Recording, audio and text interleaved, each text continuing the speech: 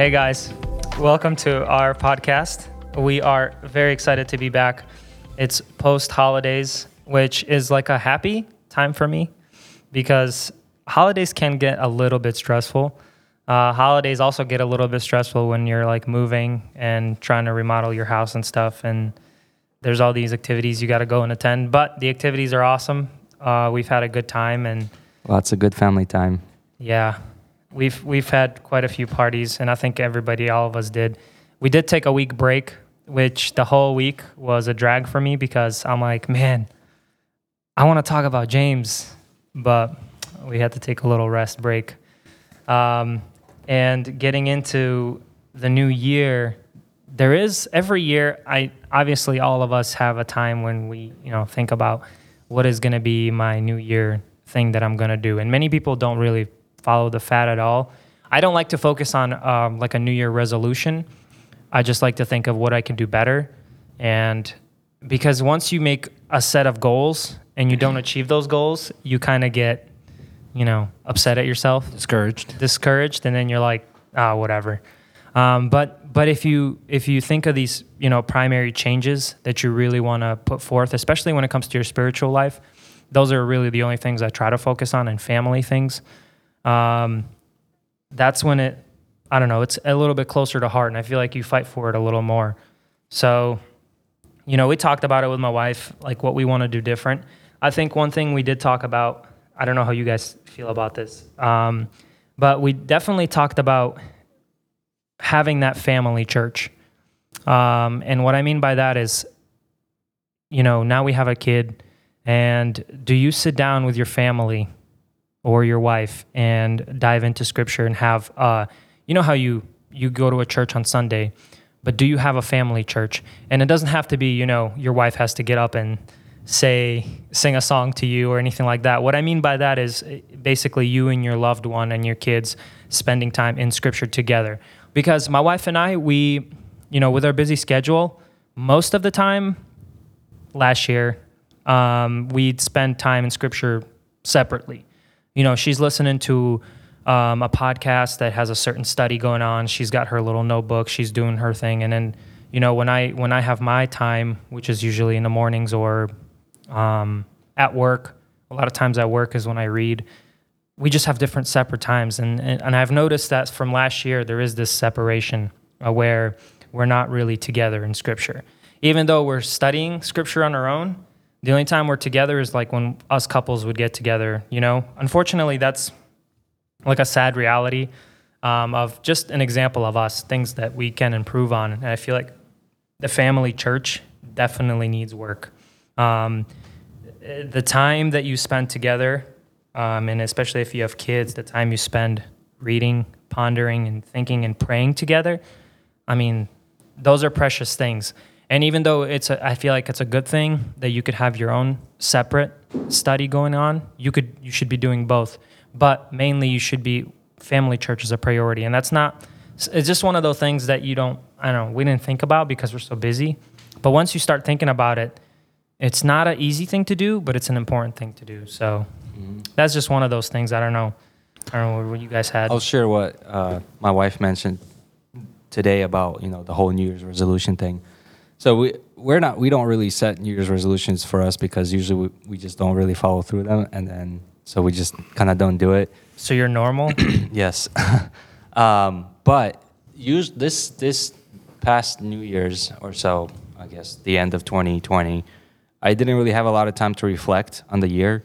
I think mainly just because towards the end of the year I was very busy remodeling my house and getting ready for Alina's family to arrive. That's something kind of that became a family tradition for us, is that they would come down from Minnesota now, I guess, and spend the Christmas and New Year's at home with us.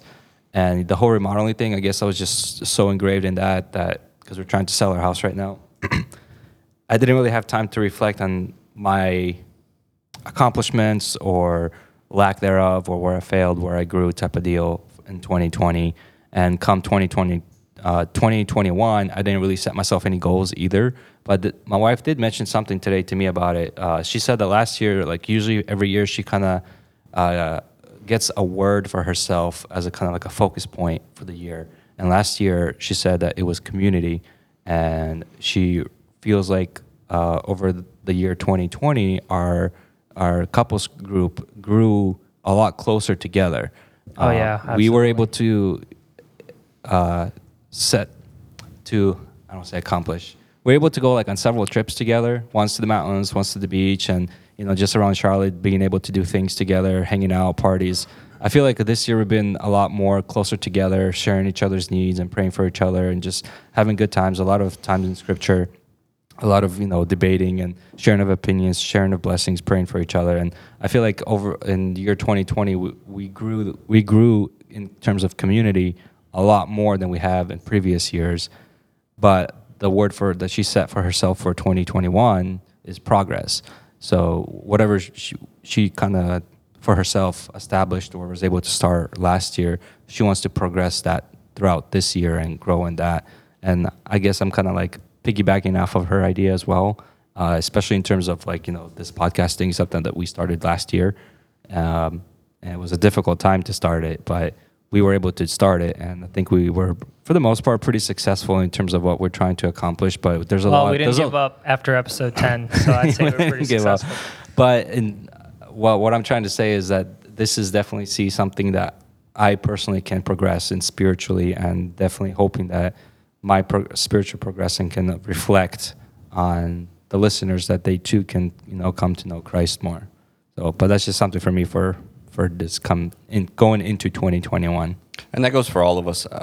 We're very thankful for all the people who have been listening, all the feedback that we've gotten. We've definitely gotten a lot of positive and some negative feedback. And I think I can speak for everybody that we appreciate both, because we understand that we have a lot to learn. As Serge was saying, I think there's a lot of progression that all of us can be doing, whether it's on the technical aspects of this thing, or the more important stuff like the spiritual aspects of it, understanding God's word, and for us to be diving into on a daily basis so that we can grow personally and so that we can further help the people who are listening. But I think for sure that's something that all of us really want to progress in this year, to push this podcast as far as God wants us to push it. And if all we're going to do is just help out a few people here and there, then I think we've all already been in agreement that we're happy with that. And if that's what God wants for us, then we're ready to take that challenge on. But if there's more for us to do, then we're all ready to do that as well. And we're just really thankful for anybody who has been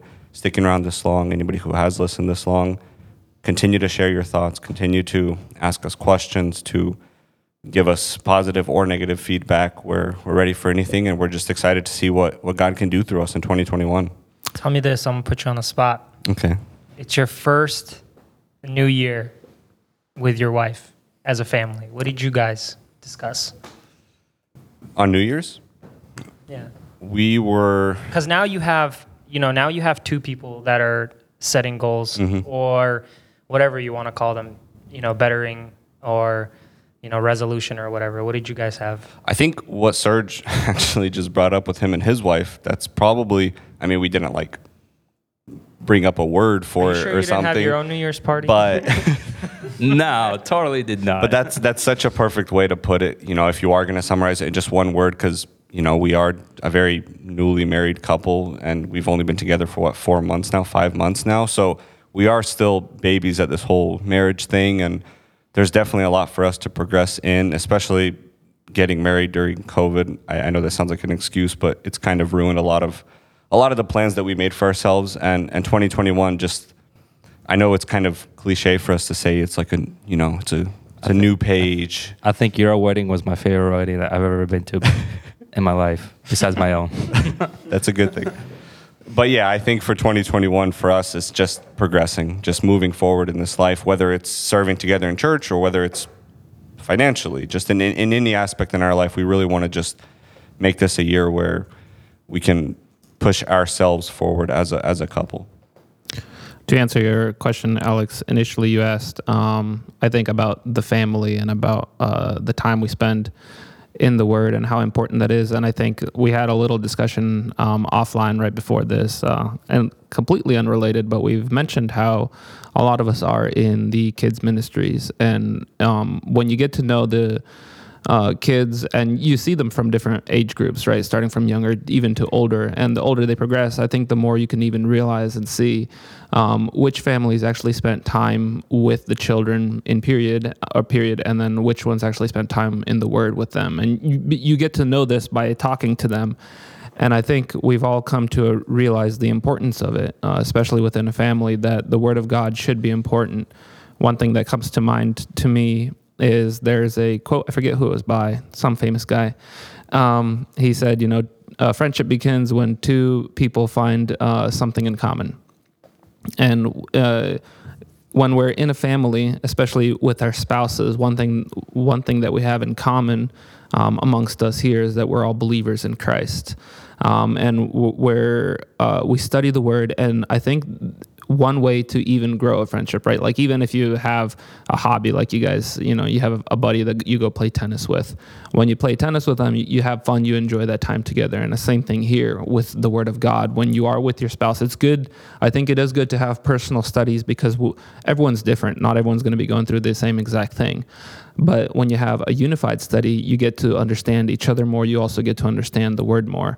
Me and Allah started doing that last year to kind of do what we're doing here, verse by verse, starting from 1 Samuel. It's amazing to see in the lives of everyday people when you actually study it and you see how God impacts in their lives, and you look at how they behaved and whether or not they behaved correctly. I don't know if we can necessarily judge that, but sometimes when you read it and you look at it, it's so amazing to see just how God is working. And then going with what Serge said with the thing that Alina does, I did something similar where you get a single word, but you get a single for my personal self, you get a single attribute of God, and you read the Bible and you try to just remember in the back of your mind that attribute of God. For I think the past year, for me, it's been mercy. And it's amazing to see. We were reading about Jonah, we were reading about Ruth, just looking at God's mercy and how he was merciful to all the different characters in the story, especially the main character. For me, it was just amazing to focus on that. And I think throughout the whole book, you just look at it and you see how merciful God is, and you get to appreciate him more. And I don't have an attribute for this year, but I'm just going to pick one and go with it. You still got a few days. Yeah. Isn't it not New Year? Well, that is already, but Russia's celebrating their Christmas late, so you still have time. Isn't it January 7th, Russia's Christmas? Yeah. Something like that, but isn't that more like a communism thing or something? I don't know. I don't know, I might be completely wrong. Speaking of God's Word, our podcast is about that, actually. Speaking of communism. Okay, now you catch on. Okay, never mind. Forget I said that. So we've been diving into James, and we've been talking about the Word. We've been talking about what it means for the Word to be in our life, what the Word is, and how to live, not only by it, but live in it. And I think, we've got verses 21 through 25 in James chapter 1, for those of you who have your scripture, if you want to open up with us. But I think I'm going to read verses 21 through 25, and we're going to talk a little bit about what it means to be doers, not hearers only. Therefore, lay aside all filthiness and overflow of wickedness, and receive with meekness the implanted word, which is able to save your souls. But be doers of the word, and not hearers only, deceiving yourselves. For if anyone is a hearer of the word and not a doer, he is like a man observing his natural face in a mirror. For he observes himself, goes away, and immediately forgets what kind of man he was. But he who looks into the perfect law of liberty and continues in it, and is not forgetful hearer, but a doer of the word, this one will be blessed in what he does. So it begins, I think we went through verses 19 through 21 last time. And we're going through verse 22. I think the reason why Alex read 21 was key word here in the beginning of 22 is but. So, but be doers of the word. So when you hear the word but, what do you guys usually think of? continuation. Yeah, continuation, or maybe like also like a rebuttal, or I don't know if that's the correct term. Kind of like this and this, but. So it's like, this is true. I don't know. What do you guys think? So something is coming before that, but Yeah. so it's probably important for us to check what the verse Look back. before that was, or maybe the thought that was going on right before the writer wrote this current verse, because clearly he's continuing a thought that he started previously. Exactly. So we added verse 21. It's almost like a condition. Like you get this or that, but there's a condition. And looking at the context here, it calls to action. Yeah. One thing, Alex started from 21. I also want to read 19 through 20, because I think, in my opinion, when he says "but," it refers to verse 19, because it says, "Doers of the word," right? He says, "But be doers of the word, and not hearers only." So verse 19, keyword here. Know this, my beloved brothers, let every person be quick to hear, slow to speak, slow to anger. For the anger of man does not produce the righteousness of God. Therefore put away all filthiness and rampart wickedness, and receive with meekness the implanted word, which is able. So we receive this implanted word. So that's a call to hear. Same thing in verse 19.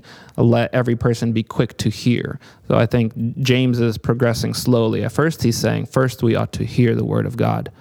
But then verse 22, and our topic for today, is not only to hear, but to be doers of the word. So what does it mean to be doers of the word? I think before we go into that, we have to define what the word is. The good point. I was thinking that too. I think we need to figure out what this word is, because clearly it's important. Clearly it makes a big difference if we hear this word, if we do according to this word, if we have this word, if we don't have this word. So what is the word? So my question is, we obviously, I think, know that the word is the word of God, but is it the word of God when you're talking about the author, right, and the time frame that he was writing this? Was he talking about the Old Testament, or do we apply that to the New Testament as well? Because I don't know if when or exactly what is the word, just like Mark said. I guess we have to define that. Well, it's interesting that he says that it's the word that is able to save your souls. And we know that there's only one thing that can really save our souls, which is Jesus Christ. And if you read, if you remember our last podcast, when we talked about John 1:14, there he clearly lays out many examples, metaphors, similes to what the word is, the light.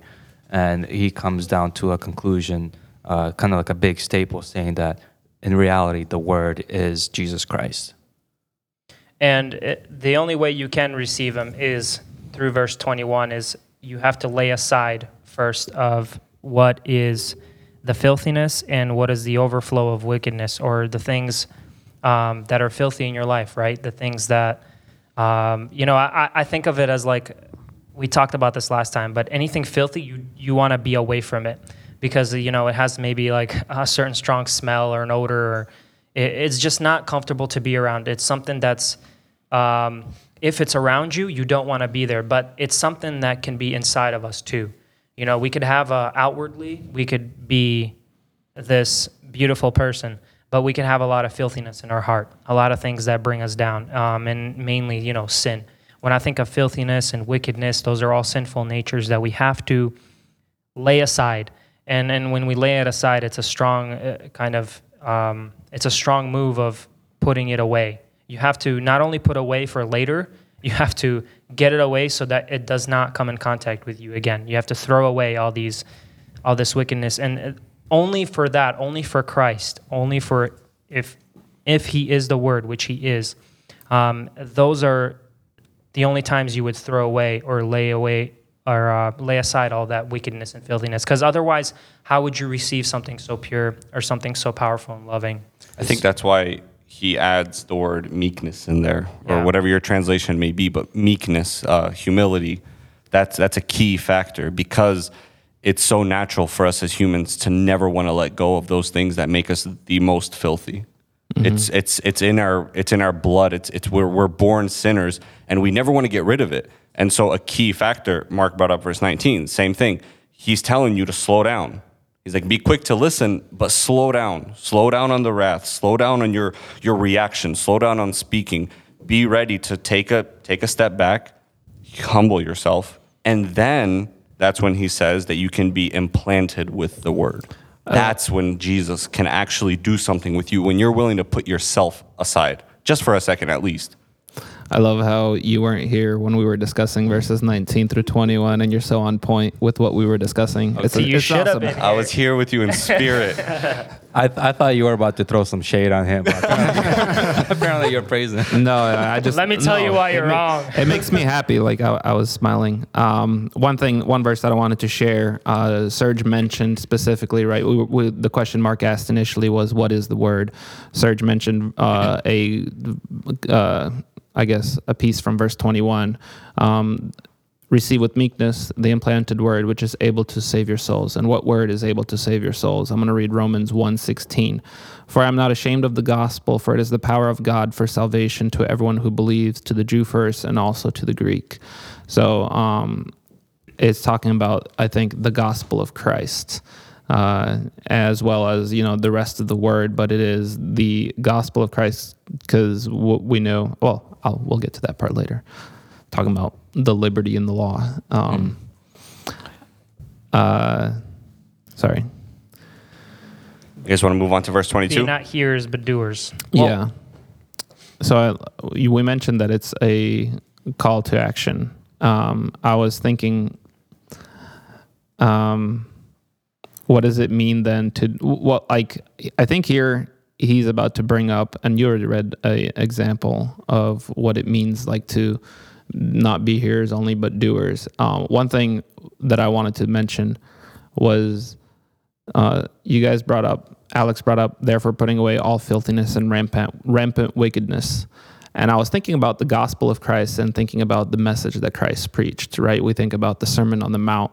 And it is not just a word about freedom, right?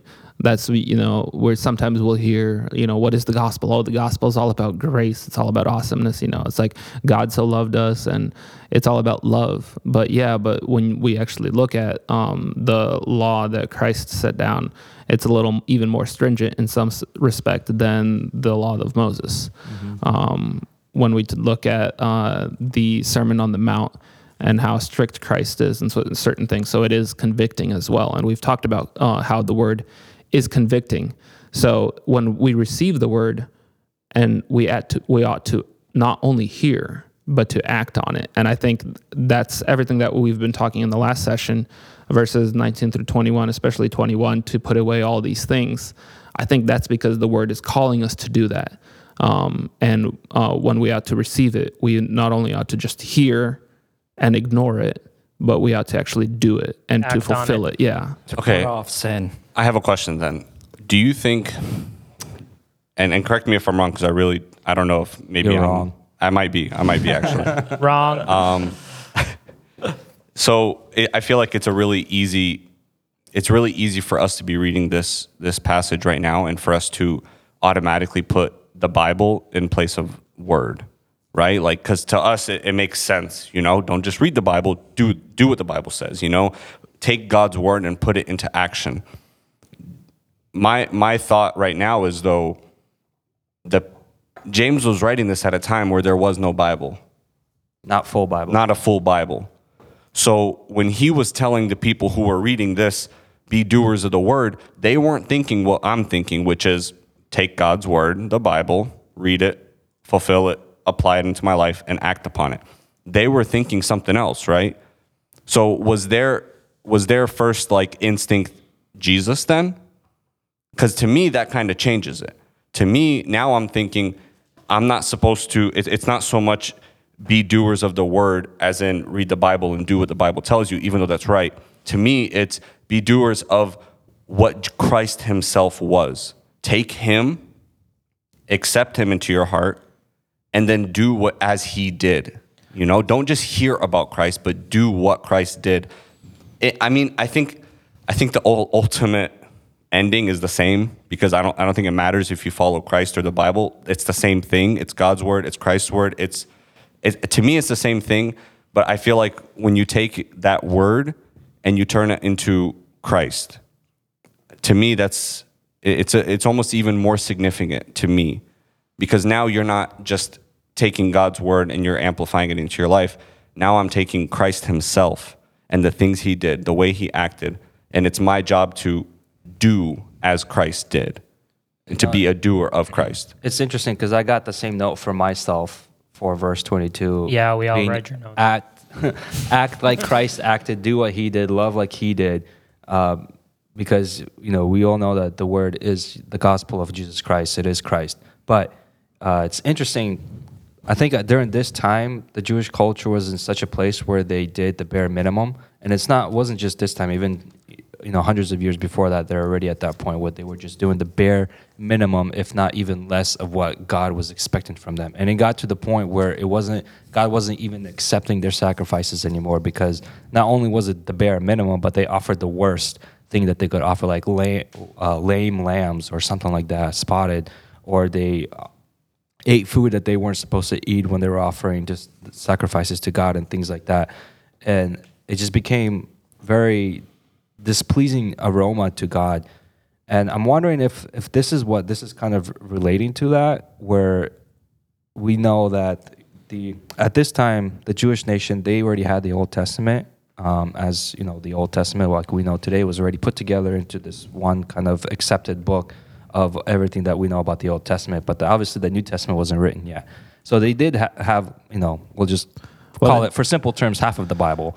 But They didn't have a book. They didn't have a book, scrolls. Yes. Books weren't invented yyet. Yeah, but the point is that, and again, you guys can correct me if my way of thinking is a little off, but it seems like to me that they did the bare minimum versus when Christ came, he went above and beyond, right? Like Mark already said, that if you actually read the gospel, it seems a little bit actually more strict than what actually Moses gave them, right? Where, Jesus Christ said, you're not sinning when you act, but when you first think about it, that you've already sinned, right? It seems like he took it a step beyond in a lot of cases, that just the mere thought of doing something, you're already fallen into sin, not just by acting on it, but just by thinking about it.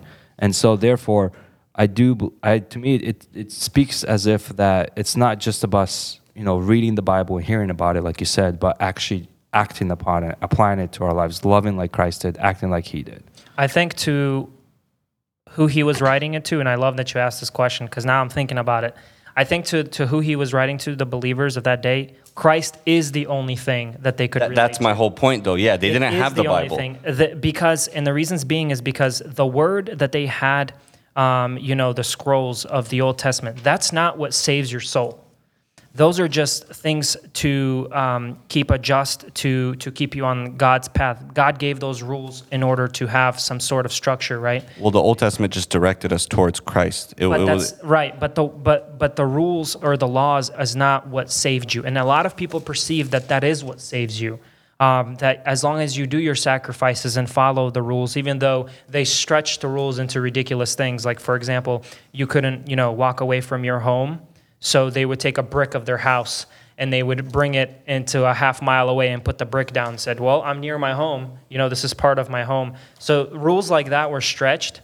But to them, Christ is the only thing that they needed. It's the only thing that was important to them. See, I think to us, this could be like when we think of the word as God, like you said, it has a little bit more of a significance. But to them, that was the only thing that it could mean. So James is writing to the Jewish people. If we look at first chapter, James, a servant of God and of the Lord Jesus Christ, to the 12 tribes in dispersion, greetings. He's writing to believers, the Jewish believers of that time. So if you read in context here, from verse 18, he brought us forth by the word of truth, that we should be kind of first fruits by his creation. Next section talks about hearing and doing the word. That's why I believe this is actually talking about the Bible and hearing. This is why it says including here, the Old Testament. Yes, Old Testament and the New Testament, the gospel. That's why he goes into be quick to hear, slow to speak, as in be slow to teach, be slow to teach others about this word, slow to anger, as in when the word convicts you, be slow to anger. Don't just with meekness take it in. and meditate on it and change and be doers of the word. I think that if you look in context, I think it's talking actually about the word of God and the gospel. Well, I think verse 25 also talks about it too, right? But the one who looks into the perfect law. Yeah. Especially if you mentioned, we're talking about the letter is to Jewish people. When they hear perfect law, when they hear word, they're obviously thinking about the Old Testament. But I think we've all come to an agreement as well, because at this point, the gospel was spread about with all these people, and they were also referring to the gospel of Christ as the word, as his message. Because I think we've already looked at a few points where James, again, going back, is the brother of Christ. We've already pointed that out. And so a lot of the points here too, we talked about how the book of James is actually an application of a Christian's life. And we've seen how a lot of it's reflected to Christ's teaching, especially talking about Christ's Sermon on the Mount, which I'll read here in 2 seconds. One thing I wanted to talk about was so many conversations going on. We were actually thinking, it's going to be quick. We're going to breeze through this. Here we go. You were thinking that. I know. I was like, this is going to be simple. It is simple, but it's amazing. And I think it's worth talking about it. One thing Serge mentioned, talking about how at that time, people were looking at the word, looking at the law, and they were actually looking at a lot of loopholes, and they were treating it in such a way where I don't think they were actually living to it. Christ calls out a lot of hypocrisy. One point I wanted to read out, and how ingrained this mindset was within the culture at the time, that even the disciples questioned Christ on certain things he said. Christ is talking about divorce here in Matthew 19. I'll read it real quickly. Matthew 19, verse 8. He said to them, because of the hardness of your heart, Moses allowed you to divorce your wives, but from the beginning it was not so. And I say to you, whoever divorces his wife except for sexual immorality and marries another commits adultery. Verse 10, listen to the disciples' reaction. The disciples said to him, if such is the case of a man with his wife, it is better not to marry. So this is like their reaction. Christ says, you should only divorce in certain situations. And they're like, if that's the case, it's better not to even get married. Because they were already attuned to the fact where a certain cultural norms were behaved, where if you were displeased with your wife, you just let her go and find yourself another one. And I want to read Matthew 5, again, going back to the Sermon on the Mount, Matthew 5:17. Do not think that I have come to abolish the law of the prophets. I have not come to abolish them, but to fulfill them. For truly I say to you, until heaven and earth pass away, not an iota, not a dot, will pass from the law until all is accomplished. Therefore, whoever relaxes one of the least of these commandments and teaches others to do the same will be called least in the kingdom of heaven. But whoever does them and teaches them will be called great in the kingdom of heaven. For I tell you, unless your righteousness exceeds that of the scribes and Pharisees, you will never enter into the kingdom of heaven. So Christ himself is saying, I didn't come to change it, I've come to fulfill it. And then he also calls us to not only, receive the word, but to actually do the word. Same thing, exactly what we're talking about here in verse 22 and 23, I think. I think we're all talking about the same thing. To me, I don't know, it was just interesting to think that like Vlad was saying, God's word is what we're thinking about here. Take God's word, apply it into your life. But they didn't have that necessarily back then, So for them, that word was the manifestation of the word, which was Christ. So it's the same thing. And like I said, I think you get to the same end point, whether you follow Christ or whether you follow the word, because it's kind of the same thing. But I just think it's interesting to think that the people he was writing to, their main version of that word was Christ living on that earth and being the fulfillment of the law, which is also the word. It's just so cool how it's all tied in so much, and how, we were talking about this for our Christmas episode, and we weren't really planning on talking about that, and yet this fills in, this kind of continues that whole word topic so perfectly, even though we didn't really plan it. I just think that's cool. One thing I wanted to, going back to Jonah And when we were reading Ruth, one thing we discussed, I know, going all the way back, one thing we did discuss was the heart of the law, right? A lot of people would look at the law and they would look at the letter of the law, and they would only fulfill it only to a certain point without looking at the heart of the law and fulfilling it fully. We talked about how Boaz saw the law and actually fulfilled the heart of it, where he was gracious to Ruth, right? He went above and beyond, because the heart of the law talks about being gracious to those who have nothing. And so instead of just, kind of like bare minimum 10%, he went above and beyond, because that's what the heart of the law was calling him to do, out of his abundance to supply for those who were in need. And I think he did that, to the letter. Same thing with Christ, where Christ looks at the law. The heart of the law is good, right? Man get the law, they look at letter by letter, and they perverse it because of their nature. They want to fit the law under themselves without submitting themselves under the law. And I think that's what here, again, yes, the word is Christ, but I think also if we look contextually, James is writing to a bunch of, or I'm not going to say a bunch, to the Jewish nation, to Jewish believers. To them, the law was, the law. But he also goes on further in verse 25. We haven't gotten there yet, but he talks about how it's the perfect law. I think that also is talking about the heart of the law is perfect. You guys want to continue 23? Yeah, James goes into the word do, and he says to be doers of the word. And when I read verse 22, I see like a direct kind of suggestion, but at the same time like a direct warning to be doers of the word. Because when you see something direct, like you have to be a doer. I've read some footnotes in some places where you see when the microphone is in front of my face, I can't read the Bible because Serge stole my spot today. That's why you have to hold it like this, up in the air. So thanks for adjusting it. It's okay. It does make my voice a little better. You have a nice voice. I just want to hear it. I don't. There's that direct warning of to be doers of the word.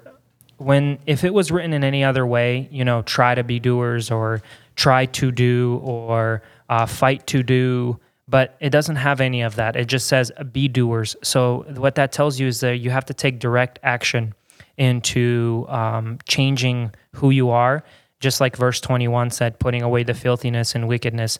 You now have to change what you are and put in forth action. You have to be doers of the word and not be hearers only. And you might ask yourself, well, what happens if you are a strong hearer, right, and not a strong doer?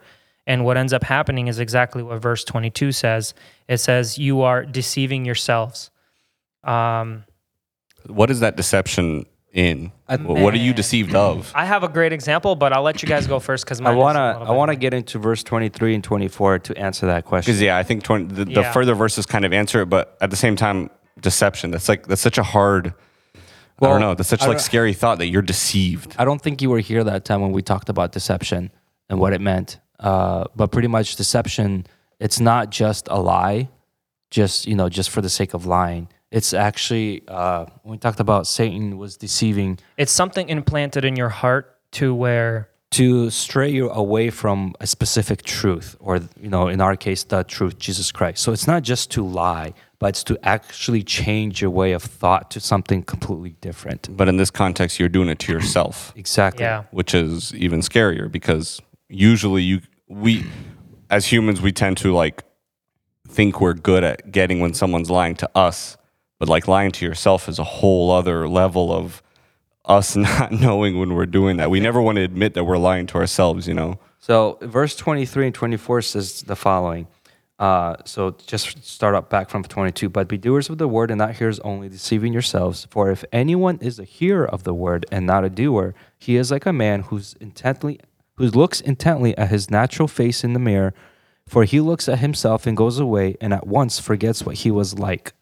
So to me, what this seems like, and I've cross-referenced a verse or a passage for myself in Ephesians chapter 4, verses 17 through 24.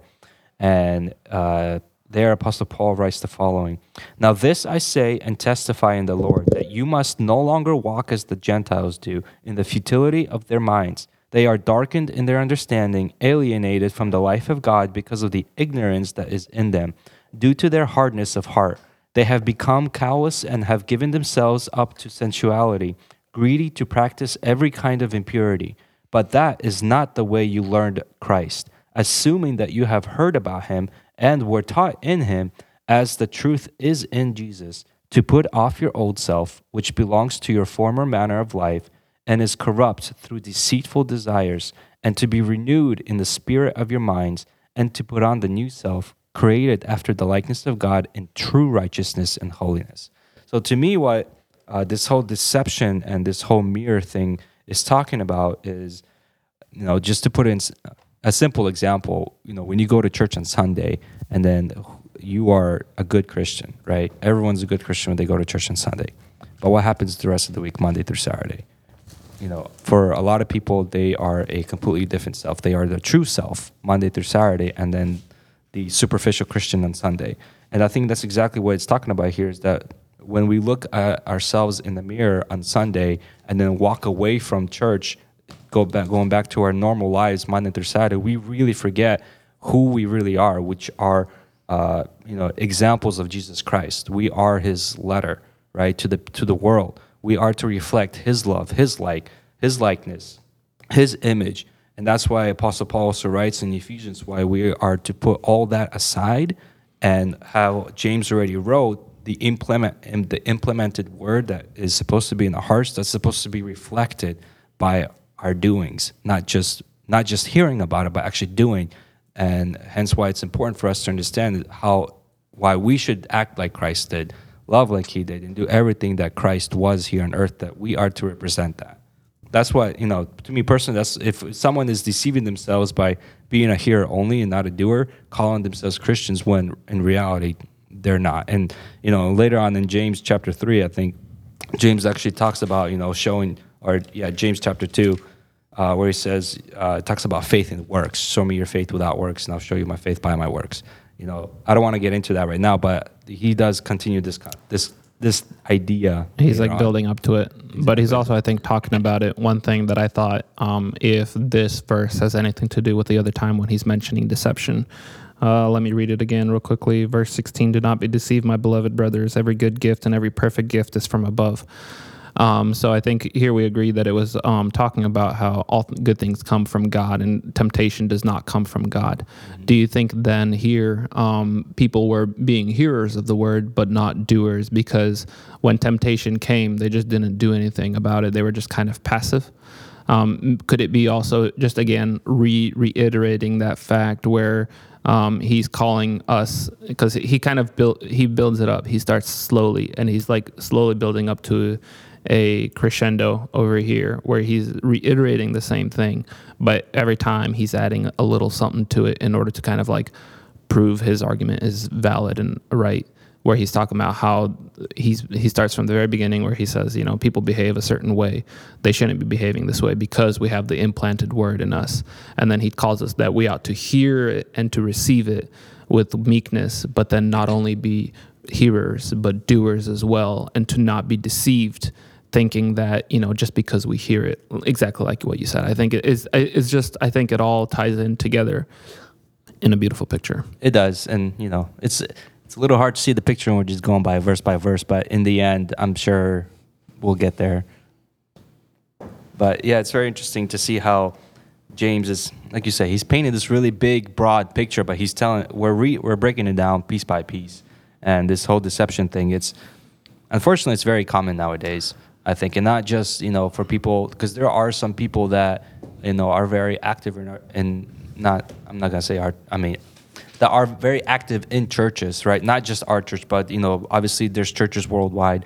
We'll just give America, for example. There's many different churches in every single city that you go, and there's a lot of good people that are actively serving from their heart, right? But unfortunately, also there's a lot of churches, not all, but there's also a lot of churches that have false doctrines or might have some theologies that don't really correspond or line up with Scripture, and they're just allowing certain things just to justify sin, just to have bigger numbers or something like that, bigger attendance numbers, when in reality, they're only deceiving themselves because they're not true representation of Jesus Christ. In my opinion, the even scarier thing, because my automatic thought was what you're saying right now, which is, you know, people who are listening to false preachings, because that's like the extreme of it. But if you're looking at the context of what James is saying, and if you're looking at the specific, it's really interesting the specific example that he gives, or the simile that he gives, this imagery of a person standing in front of a mirror and getting a chance to examine themselves. When you look at it that way, he's not talking about a false teacher preaching to you. Mm-hmm. He's talking about you perverting God's word. Yeah. He's talking about you misunderstanding God's word. That's the scary part of the deception, that it's not a lie that you're hearing from the pulpit. It's a lie that you're telling yourself, or you're believing yourself. You might not even be telling yourself this. And that's where I think it's such a perfect image of what we need to be doing to correct this mistake in our personal lives, or if anybody has this mistake going on. Because if you're just hearing God's word, yeah, that word is flashing in front of you like a mirror.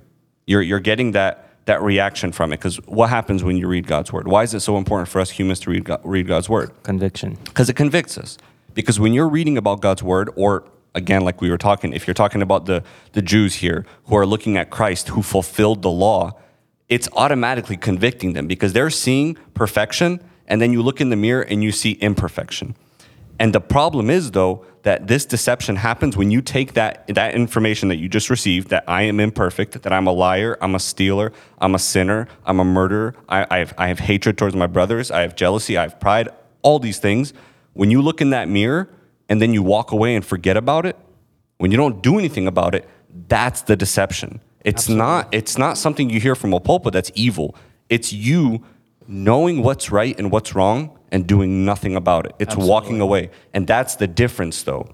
The people who are willing to take that deception and, yes, hear it, that's a good part of it, but also go live it out.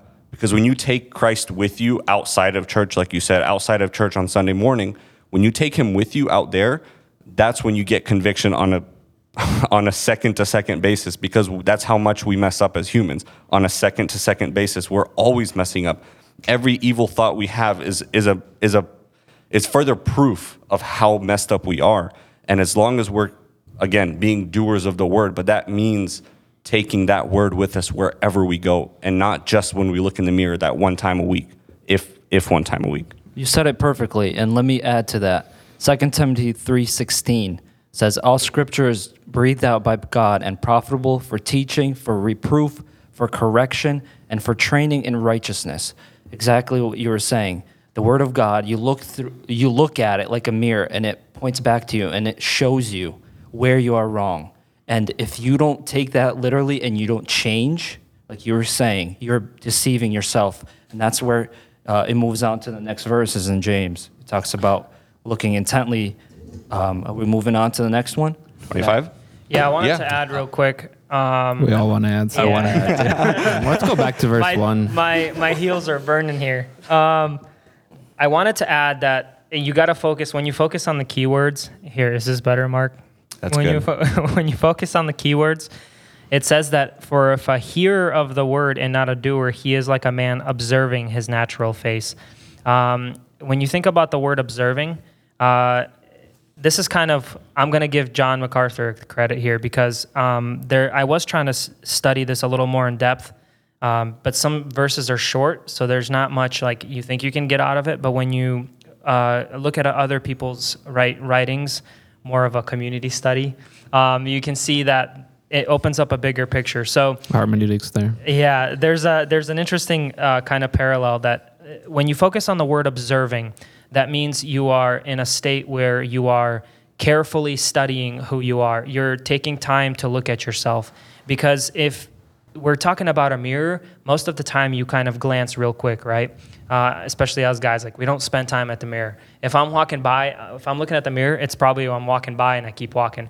But when we look at our wives, oftentimes they have that observation. They spend more time to focus on details. So what I'm getting at here is you have to observe yourself and think about the filthiness, the wickedness, and all the things that are holding you back. You might ask yourself, how do I know if I am deceiving myself? How do we know if we're deceiving ourselves?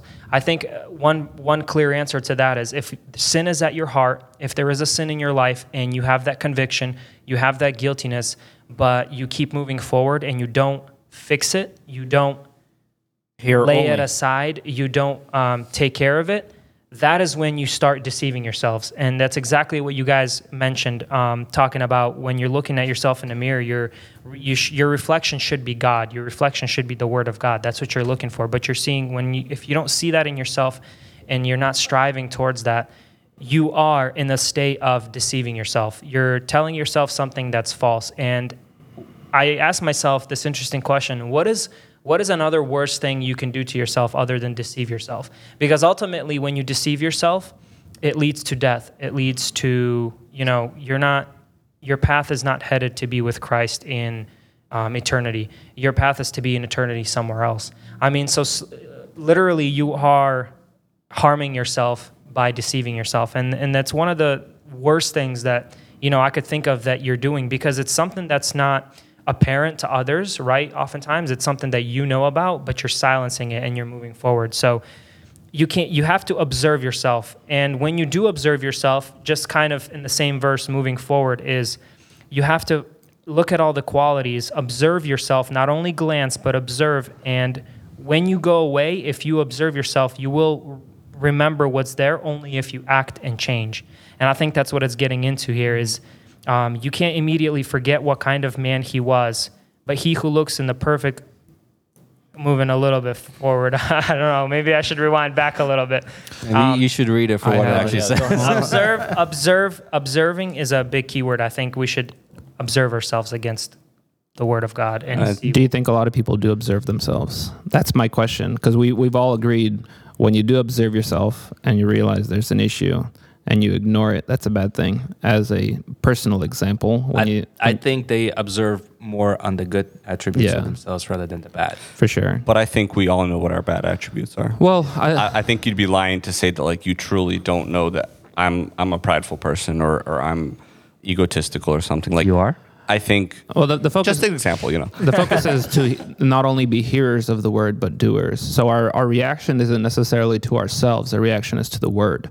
Because verse 21, therefore, I think verse 21 already kind of talks about action. We've mentioned it. I just want to repeat and kind of point the fact that there's already action in place here. And it's what it's really calling us to do, to put away. The action is to put away, right? To put away all filthiness and rampant wickedness. To put that away and then to receive the word. And that's an action of actually doing the word when we receive it.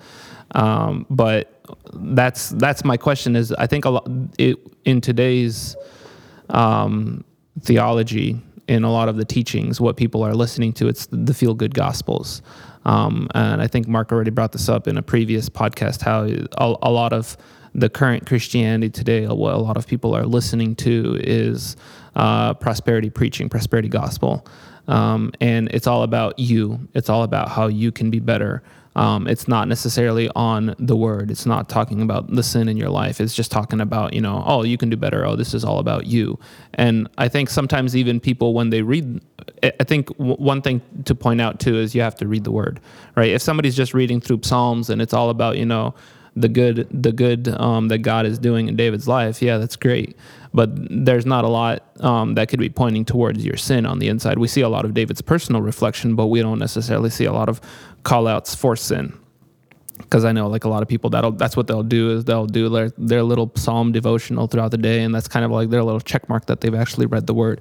So it's important first to look into the mirror if you actually want to be a doer of or to change anything.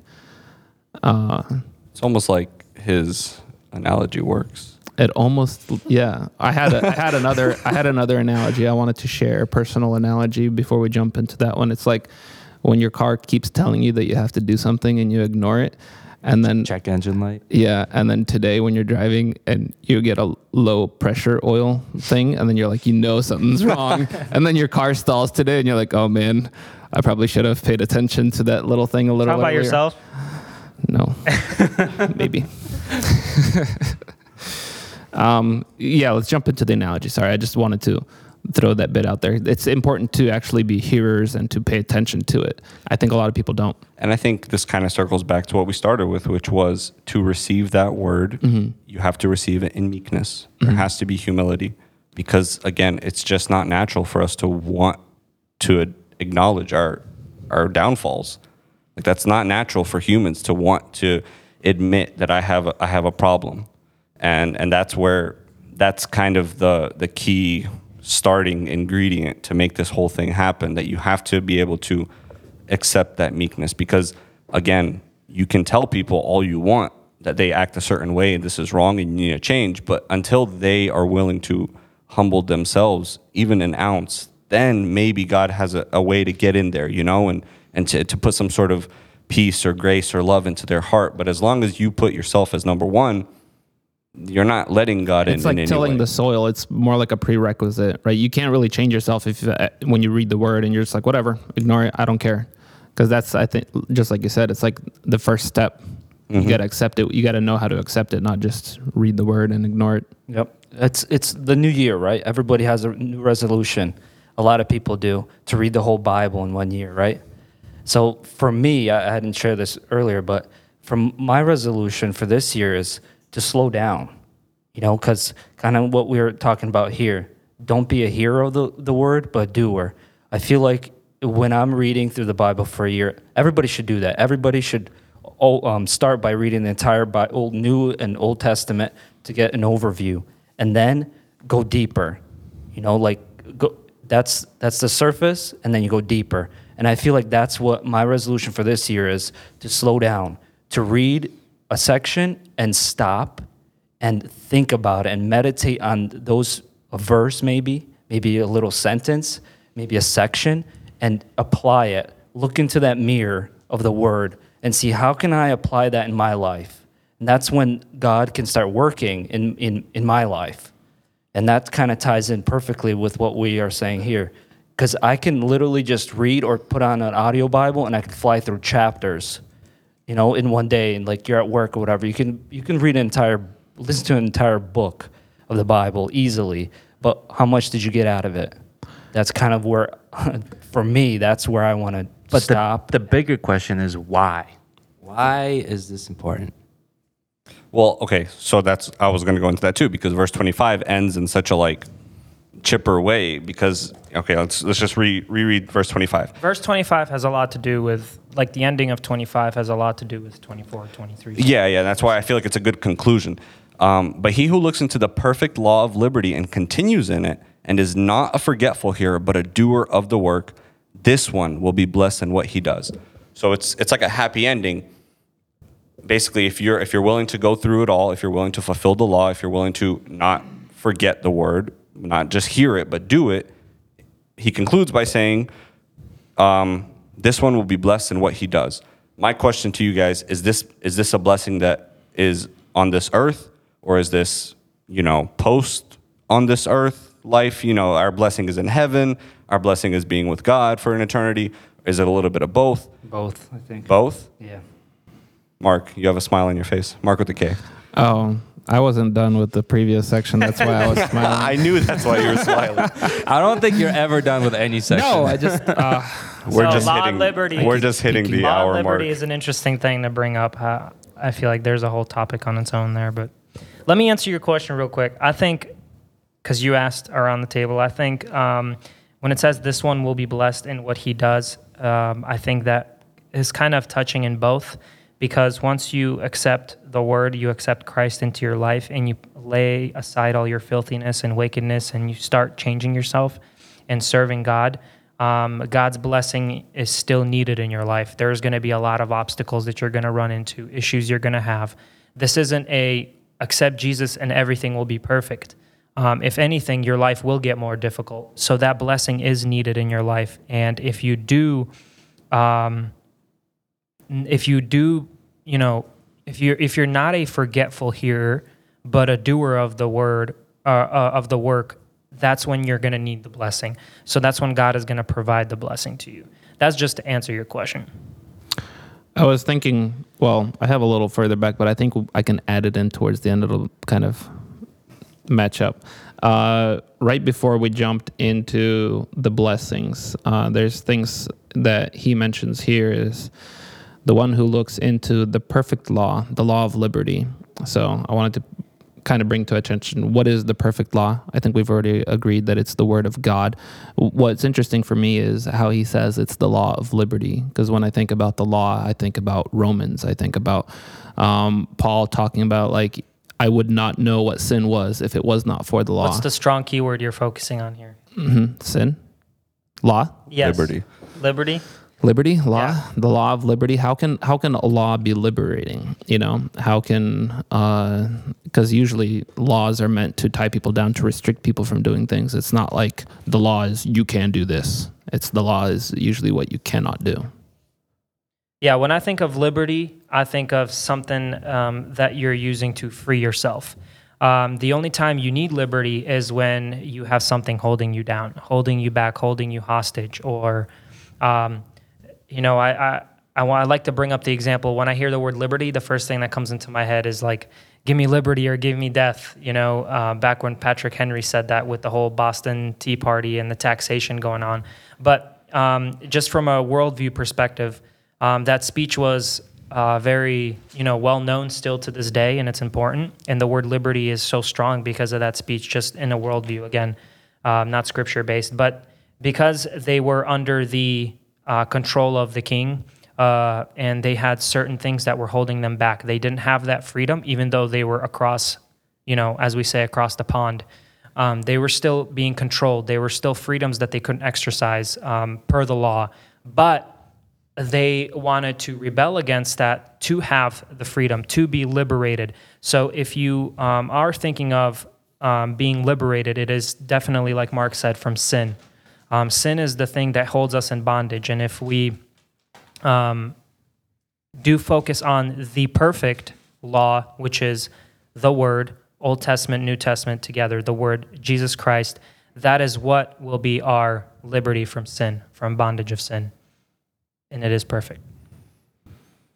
Okay, so then to apply this to our day-to-day lives, because you guys know I like to do that, I feel like The applicator. You and James, Yes. you and James would have a lot in common. we would. Yeah, yeah. Me and him are real close. I think you're going to have a lot of conversations when you guys see each other.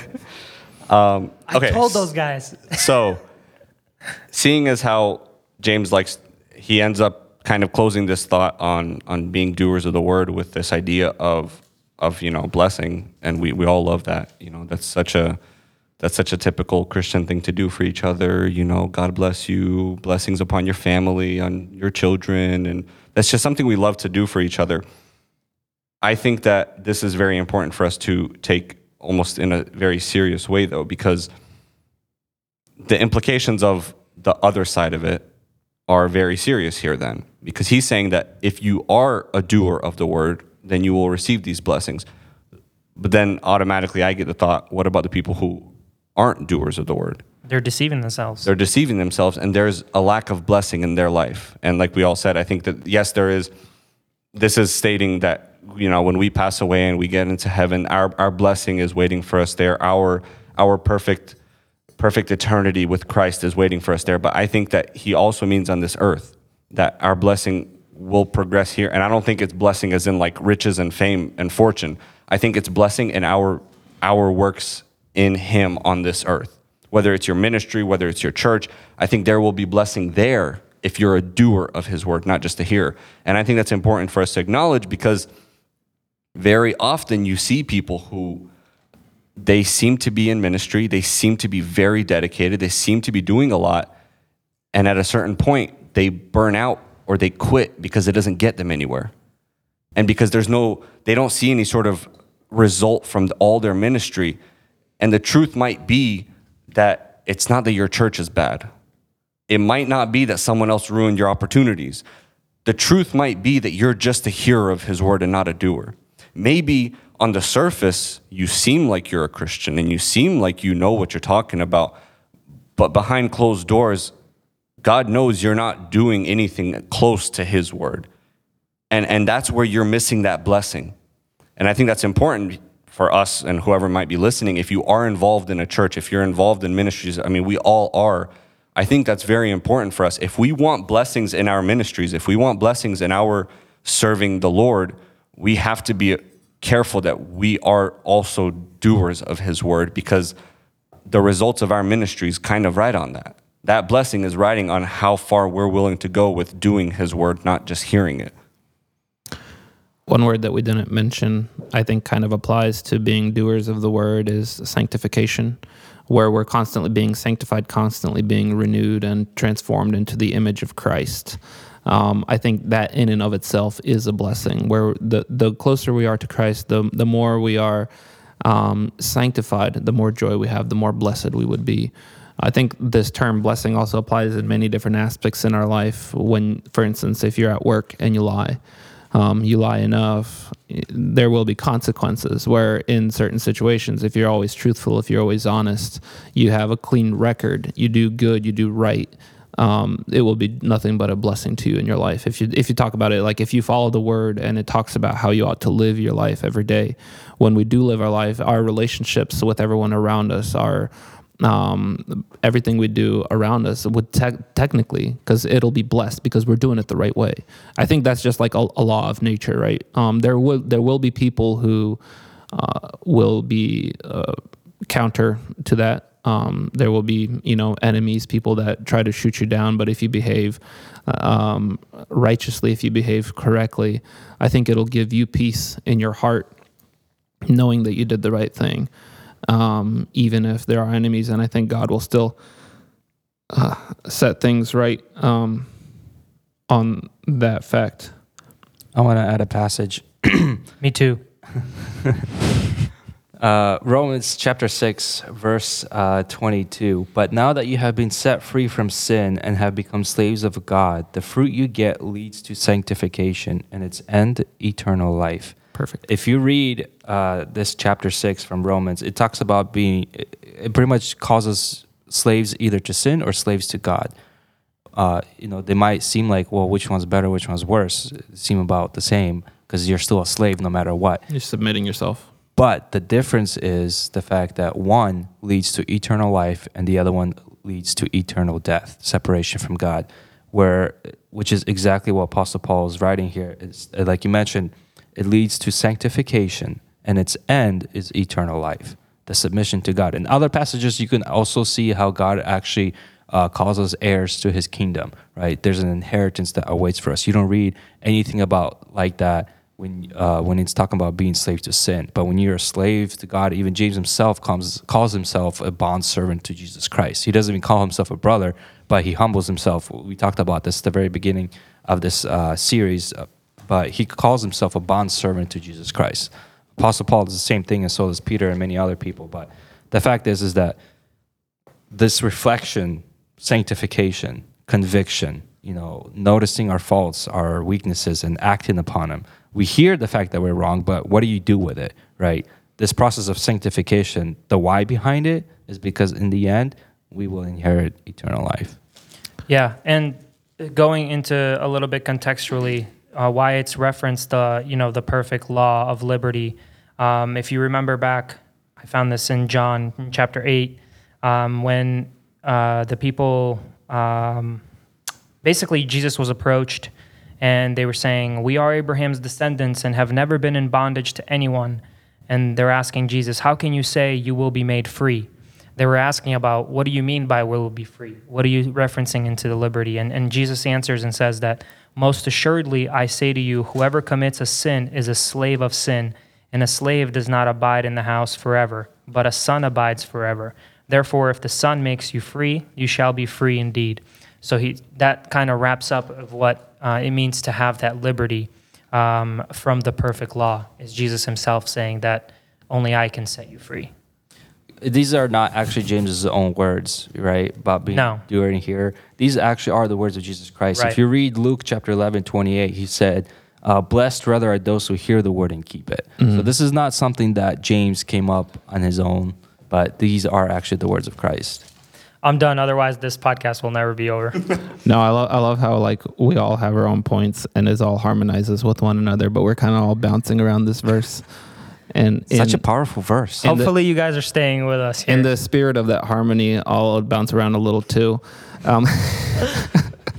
Let's No, talk about verse 19 real quick. No, one word we didn't mention in verse 25. I just wanted to point it out. Kind of, I think we've agreed. James is like, hear, do, hear, do, hear, do. He has this constant thing. You must hear, and then you must do. Verse 25, we've talked about it. I wanted to pay attention to a word that says perseveres, right? So he again begins, just for people to understand kind of like what exactly James is saying here. But the one who looks, so the action here is to look, or as in we've mentioned to hear, right? The one who looks into the perfect law, the law of liberty, and perseveres, the perseverance, right? That's one thing that I think we've constantly been talking about, is to do. But is that of our own volition? Is that within our own power? Because here he is saying also that you must persevere. And to persevere is not necessarily something easy to do. To submit is not something that is easy to do. We've talked about how we ought to be receiving something with meekness. One quote I love, somebody said, meekness is not weakness, right? Because to be meek, it doesn't take, a weak person to be meek. When you're meek, you're purposely controlling yourself, holding yourself down when your impulse is telling you otherwise in certain situations. Turning, somebody hits you in the cheek, turning the other one is not very easy to do according to, Christ's teaching.